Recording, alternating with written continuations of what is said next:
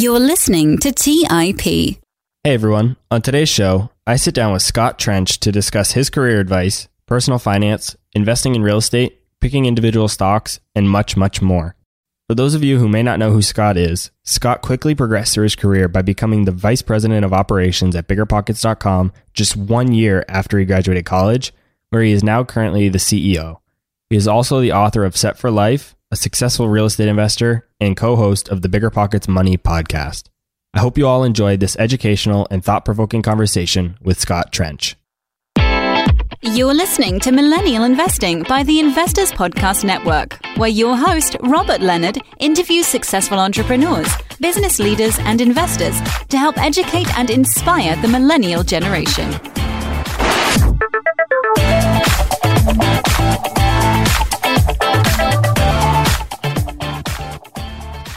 Welcome to the show. I'm your host, Robert Leonard, and I have Scott Trench from BiggerPockets.com here with me today. Welcome to the show, Scott. Thanks for having me here. Yeah, I'm super excited to have you here today. As I mentioned when we were talking briefly before, I'm a big fan of yours and your book and BiggerPockets in general, so I'm really excited to be talking to you today. And I gave a brief introduction about you already, but can you talk to us about your story? I want to hear about your journey from college into the corporate world and then how you realized that wasn't necessarily right for you and you want to go into real estate investing. And then, now you're ultimately CEO of BiggerPockets. Can you walk us through that journey? Yeah, awesome. So I went to college at a school in Nashville, Tennessee. It was Vanderbilt University, and joined a fraternity and really wasn't really thinking, how do I just as assertively as possible build a career foundation here? It was more like, I'm going to get my degree, have a great experience, and see what happens after that. Money was not a topic in my head. However, I was surrounded by a lot of wealth while in school with a lot of my peers. Some of the folks that I went to school with would have a concept of money of, hey, my father makes a lot of money. And so when my bank account runs low, my father's secretary will fill it back up again.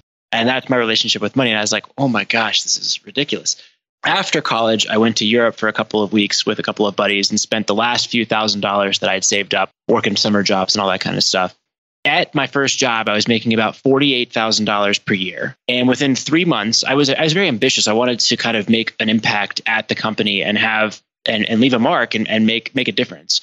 And so I would use my path as a financial analyst to think, like, how can I save the company a lot of money? How could I make a lot of money?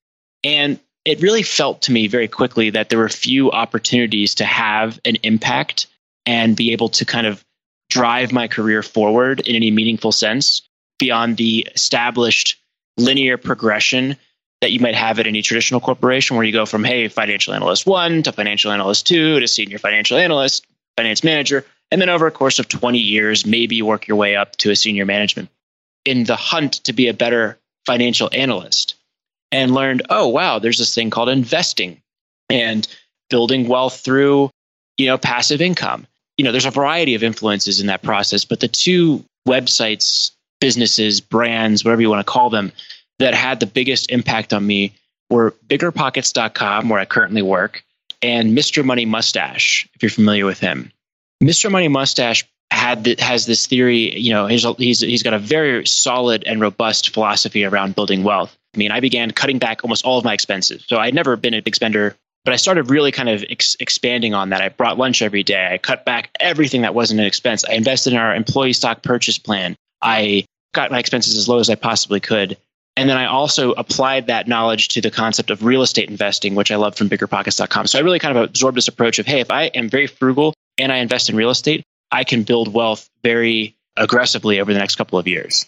So that was the start of the career, I think, in my journey toward financial independence.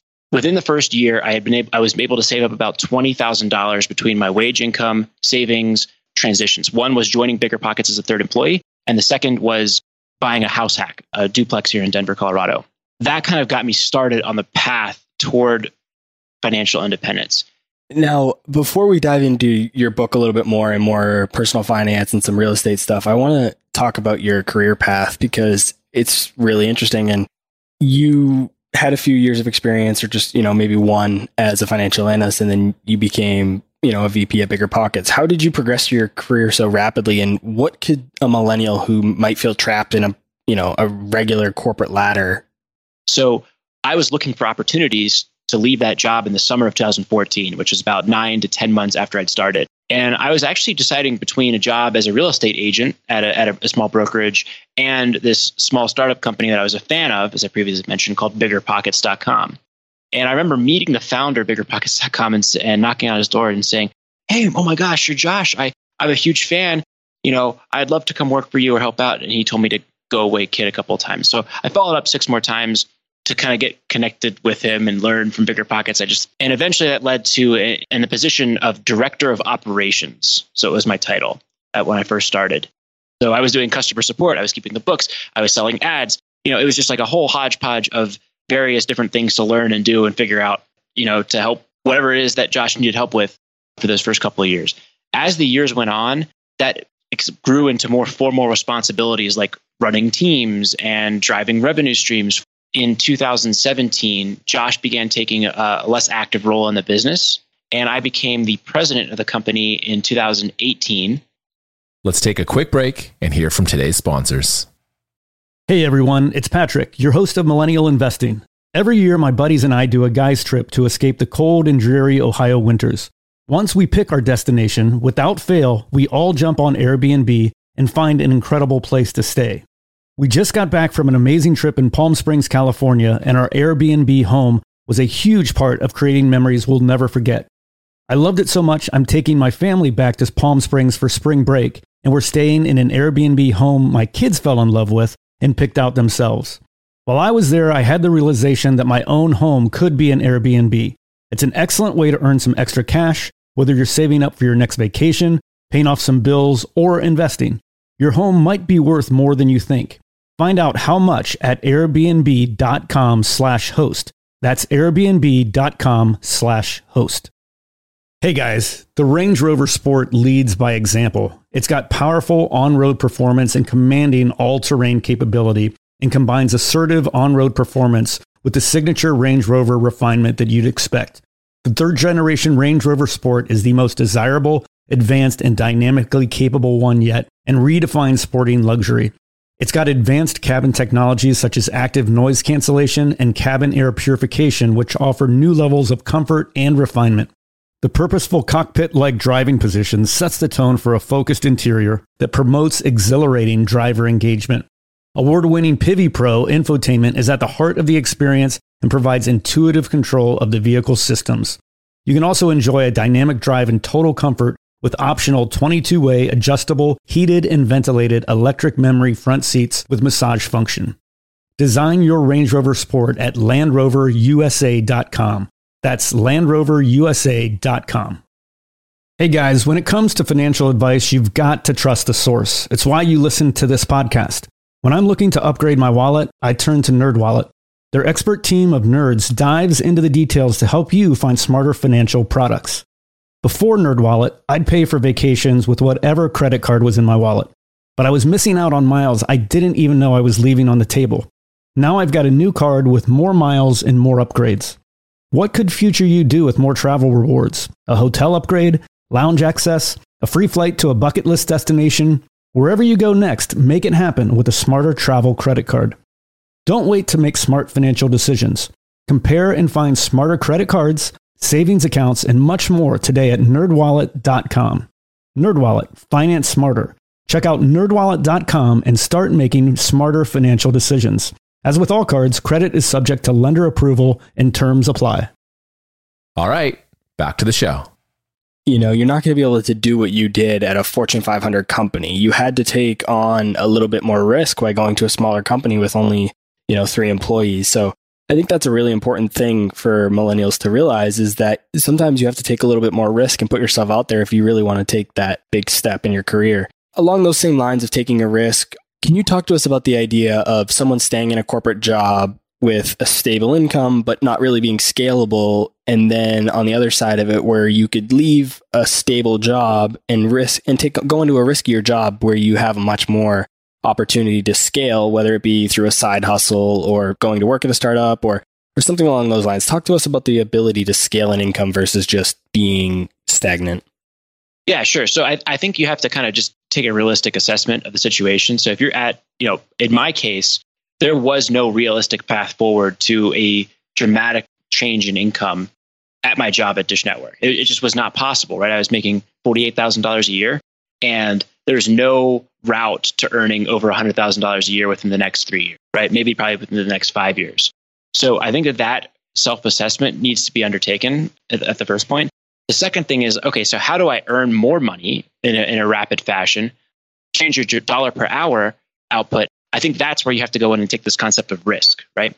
And risk, I think, is very interesting because when I was at my job, I was earning $48,000 a year, but I was only spending $20,000 or $25,000, right?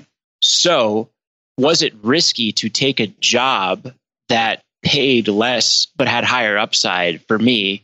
I don't think so. I think that was an opportunity, and that was a high probability bet. I had much higher odds of having less wealth 5 years further out by not taking some other opportunity with scalable income potential than if I had stayed at that job. So my risk was actually higher, in my opinion, with that job. Now, most people do everything in their power to get the highest possible base salary, and then they spend basically all of that and have just less than 1 or 2 or 3 months liquidity in their bank account, right? So when you do that and you take a job that pays less but has higher upside, that is risky because you're at a very serious risk of running out of cash. So I think, what is my advice?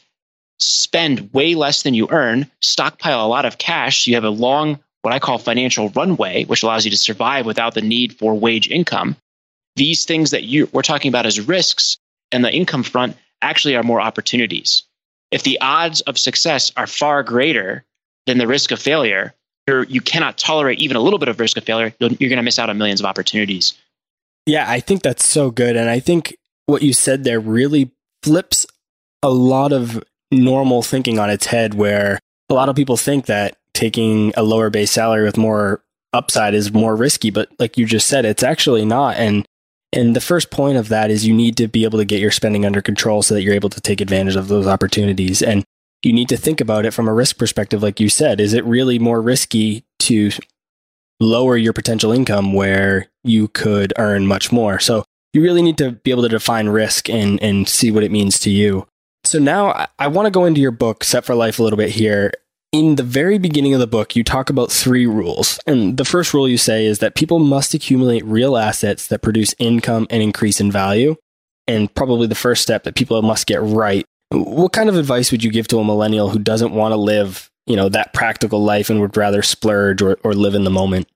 You got to spend less, earn more, invest efficiently, and then I would actually add a fourth, which is you can create assets as well. But I think this is also another powerful lever. First step is spending less, right? Because the lower your lifestyle expenditures are, one, the easier it is to accumulate capital with which to invest. What advice would I give to somebody who doesn't want to spend less? Well, I'd say you can have it all. The average American spends half of their household expenditures are in housing and transportation alone. The 13% is in food spending, right? So if you're following along, that's 63% or almost 2/3 of your spending is just in 3 spending categories.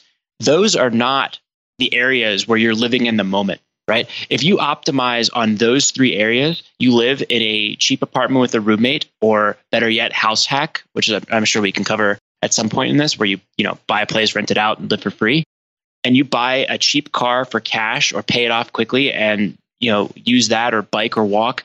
If you travel hack, you can really save a tremendous amount, likely 50% or more of your income, if you just optimize in those 3 categories aggressively. And then you can actually spend in some of these other categories and have a good time and enjoy and live in the moment while still making rapid progress toward financial independence.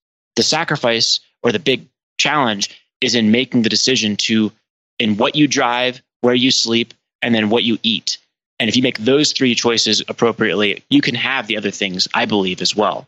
And that reminds me, I just read Ramit Sethi's new book, I Will Teach You to Be Rich. And that kind of sounds like what he was talking about there, where you need to have a conscious spending plan, where if you don't spend on the things that don't bring you a ton of happiness, like your house or your food, that's probably not going to be a huge source of happiness for you. You can splurge and spend as much money as you want on the things you love. And I think that's absolutely a great point. And you've mentioned house hack. Can you go a little deeper on that for us? What is house hacking for someone who might not know? House hacking is one of the most powerful tools, in my opinion, that can get you there. I buy a house or a duplex or a triplex or something like that with extra units or bedrooms, and I move in and rent out the other units. And if I do it correctly, the rent from the other units can cover my mortgage. So for my specific example, in 2014, I purchased a duplex in downtown Denver, and I fixed it up, moved in, rented out the other unit, and then rented out a bedroom in my unit. So all told, the rental income was $1,700. I think it was $550 plus $1,150. My mortgage was $1,550. So if you're following along, that's $150 or $1,700 in rent, $1,550 in mortgage, and I'm clearing about $150 a month. But I'm also operating the property, so I'm probably breaking about even on this structure. I'd put down $12,000, and I put in probably about, let's call it $8,000 to get it rent ready. If I go from paying $550 or $600 a month in rent to paying nothing in rent, that's an annual savings of $6,000 to $7,200 a year. That's an immense amount of cash flow to save in a year relative to my prior situation. Right. I'm also benefiting from appreciation. I'm also paying down the mortgage. The tenants that live in Denver are at much higher risk than I am, because over the long term, I think we all agree that rents are likely to continue rising, not fall off a cliff. Many people are doing that same type of purchasing, but buying a home outright and not having other people rent it. They're just paying the mortgage. That is by definition a far more risky financial position to be in than the position that I was in. And then third, even if rents fall, I'm going to be having much more help paying down my mortgage. In the vast spectrum of possible scenarios going into that purchase, I had very high probability of increasing my cash flow, building wealth long term. That's why I'm a big fan of this house hacking concept. And I guess that's a basic introduction to that concept. I agree that it's a very powerful strategy. It's actually, I house hacked my first property as well.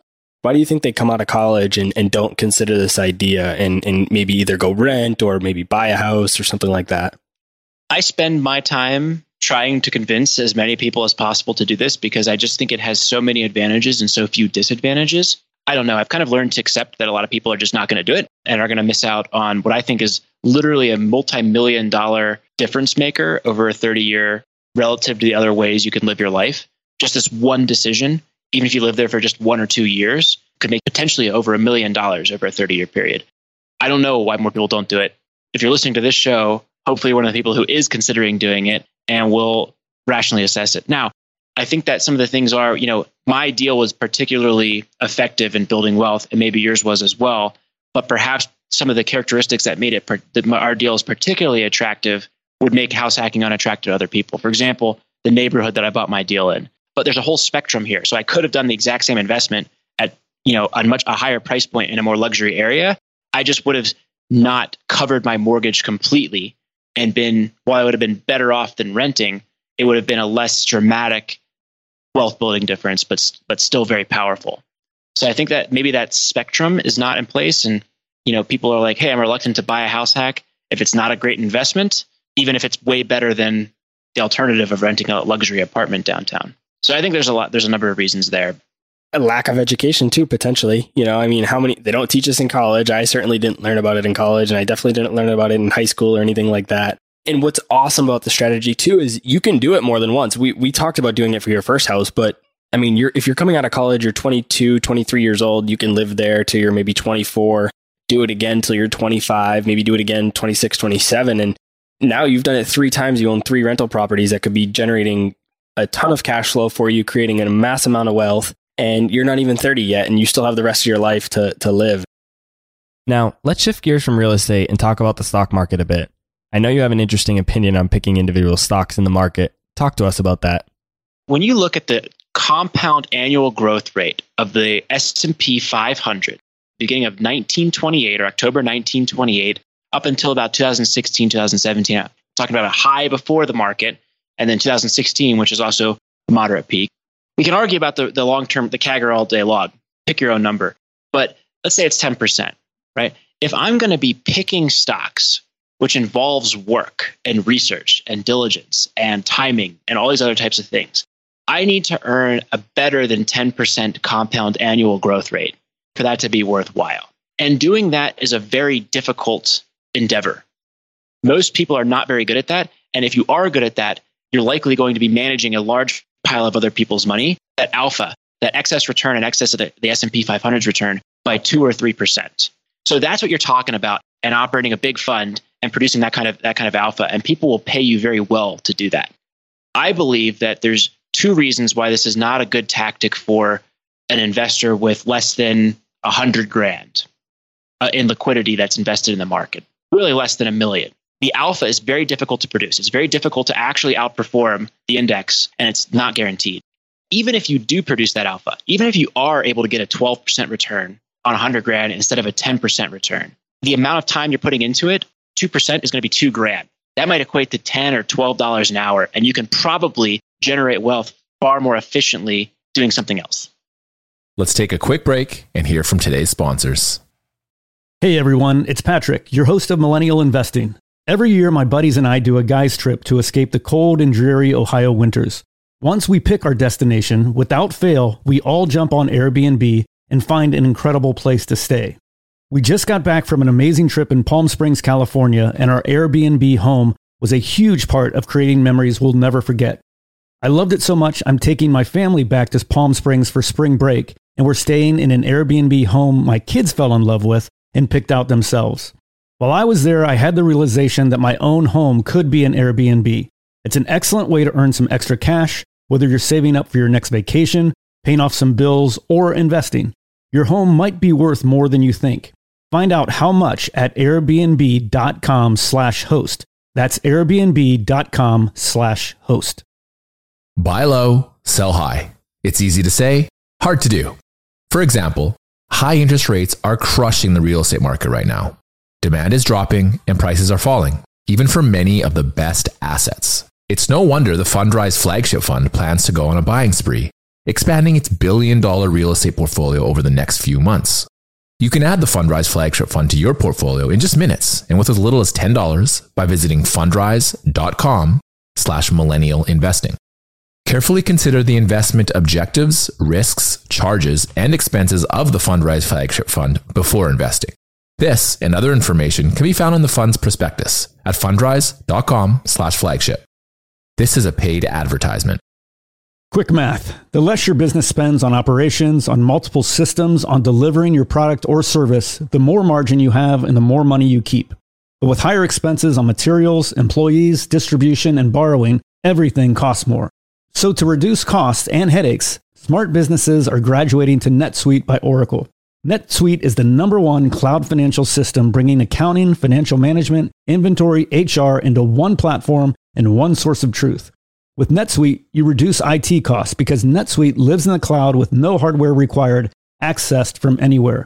You cut the cost of maintaining multiple systems because you've got one unified business management suite. You improve efficiency by bringing all your major business processes into one platform, slashing manual tasks and errors. Over 37,000 companies have already made the move. So do the math. See how you'll profit with NetSuite. Everything seems to be more expensive these days. I've noticed this at my own businesses that I've run. You'd be wise to find proven ways to cut costs and boost performance at the same time. By popular demand, NetSuite has extended its one-of-a-kind flexible financing program for a few more weeks. Head to netsuite.com/mi. netsuite.com/mi. That's netsuite.com/mi. All right, back to the show. Intuitively, that makes a lot of sense. And I hadn't necessarily thought of it that way myself until I read your book, because I've always been an individual stock picker since I started investing in the markets. We talk about picking individual stocks a lot here on the show. And of course, I think it's a great way to do it if you enjoy it. But I always enjoy hearing and learning the other side of the argument. Just because I like picking individual stocks, that doesn't mean it's the best solution for everyone listening. Some listeners may be better off or enjoy taking your strategy, Scott. I recommend people think about it objectively and decide what is really best for them. Maybe someone listening to the show today doesn't want to invest their money in the market at all, whether it be with your strategy or mine. It's certainly possible for someone to take that money that they were going to invest in the market and invest it in creating a passive income producing asset that they can own or benefit from for years and years to come. Talk to us about the idea of creating a passive income producing asset. Sure. So this is very difficult, right? So we've got three other approaches that we discussed to building wealth, right? We've talked about how we can earn more income, spending less money, and then investing according to an approach that you think will generate long-term equity value at a great rate, right? Well, if you're doing all of those three things and there's still plenty of time left over, now the creation of an asset is very hard. how do I make one very quality attempt to generate a passive income generator? I tried driving Uber. I used that as an experiment to make extra money, right? It didn't work. I tutored for a couple of months. That ended up being a very low income activity. I tried a house hack and that worked. But you can see this trend here over the last couple of years. I've tried multiple different things, some of which have worked and some of which haven't. Yeah, I think one of the big key takeaways there is that you just keep going and you keep going and you keep going. You said multiple times that you failed or it didn't work or it cost you a little bit of money and you never saw the return, but you never got discouraged and you kept going. And by the law of numbers, 9 out of 10 are going to fail. But like you said, over a period of time, you will have successful ones that will generate cash for you. And you just have to keep with it and not give up. And I think another point that maybe gets millennials is they think they need to generate or create the next Apple. I think you need to keep that in mind. A side hustle doesn't have to be a $1 billion company to help you generate wealth or generate cash. My real estate portfolio is boring, right? I don't see them. I get a text every once in a while from a tenant saying the sink's leaking, and I go and call the plumber and tell him to go over there, right? Like this is not an exciting business, but the properties are slowly appreciating. I'm slowly paying down the debt, and my cash flow increases, right? And so that's the machine here. I want to talk about this concept you have in the book between the difference of fake net worth and real net worth. I think it's a very important thing for people to learn, just people in general. But if a millennial can learn this early on in life, I think it could completely change their life over the next 20 to 30 years. Can you talk to us about the idea and your concept of the difference between the two net worths? Yeah, sure. I mean, from a very basic and obvious discussion of it, if you buy a car, you buy a new Mercedes, right? That Mercedes is going to depreciate in value over the years. You have to fill it up with gas, all that kind of stuff. So a car is an easy one. Piece of clothing would be another example of this. Real net worth is something that is generate cash flows. So retirement accounts, for me, I wouldn't consider them a real asset in the same sense that I would consider my rental properties, because I do not intend to access my retirement accounts early to fund financial freedom within the next few years. If I'm looking to retire early in my 30s, 20s, 40s, retirement accounts and home equity are probably not going to be contributors to that. When I read your book, that really lit a light bulb in my head, and it really made me think about my own balance sheet and what my real net worth was in comparison to my fake net worth. And I think if millennials can learn this now and start working on this over the next 20 years and really focus on their real net worth and not what society thinks, they're going to be much, much better off. So guys, if you have to, go back and listen to this part again. It's very important, and really focus on building your real net worth and not so much your fake net worth. If you're looking to achieve financial freedom or build a real net worth portfolio with a variety of assets that you can tap into, then you better be accumulating significant after-tax liquidity that is not trapped in in addition to whatever you contribute to the 401k. If you're going to get a match, you definitely have to take advantage of that. But outside of that, it's not going to be useful for your life now. And it's going to help you a lot in 40 or 50 years when you retire. But for now, it's not going to help your financial freedom. So if you had a close friend of yours who's probably also a millennial or a millennial family member that had a couple $1,000s and they want to start investing and they know you do, so they come to you for advice, whether it be investing in themselves through self-improvement or courses or learning a new skill or maybe starting a side hustle or investing in the stock market or real estate, what would you recommend that they do with their couple $1,000s and why? So let's say you have $2,500 and you're like, how do I get started on this? Sure, you can dump it in the stock market. That's $250 next year. You probably earn $50,000 if you're a median income earner in this country. That's not even 1% of your annual earning. I don't think the few $1,000s is going to make a difference on your journey to financial freedom. I think you need to sit down and focus on how do I accumulate at least 5 figures in after-tax liquidity over the next 12 months through discipline, grit, hard work, sweat, and hustle. And then how do I make a real meaningful investment like a house hack with that? I'm going to try to push you towards moving rapidly toward financial freedom. And I think that's what you need to do to get there. There is no great use of that money. You can get books from the library that are going to give you everything you're ever going to need to know. And you can listen to these podcasts like this one for free. I would say pile it in the bank account, put it in an index fund or whatever, and then forget about it and just keep focusing on building the next 5-figure after-tax liquidity chunk so you can make a real bet that will actually drive you towards financial freedom. Yeah, that is great advice. I think people look too short term and want to do something with their money too early, whereas they need to wait until it's immaterial and can actually do something for their long-term future. I think that's absolutely great advice, Scott.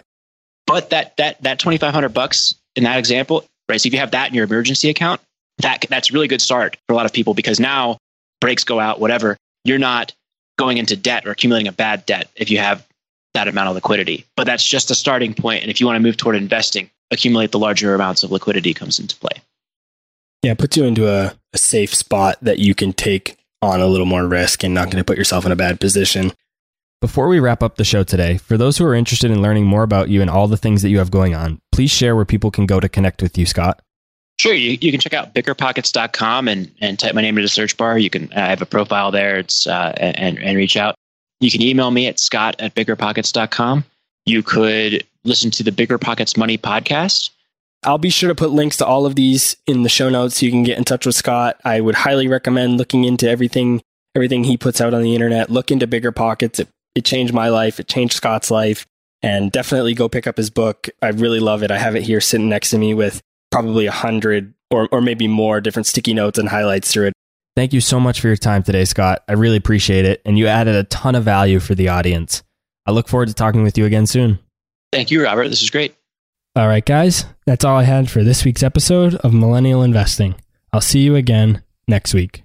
Thank you for listening to TIP. To access our show notes, courses, or forums, go to theinvestorspodcast.com. This show is for entertainment purposes only. Before making any decisions, consult a professional. This show is copyrighted by the Investors Podcast Network. Written permissions must be granted before syndication or rebroadcasting.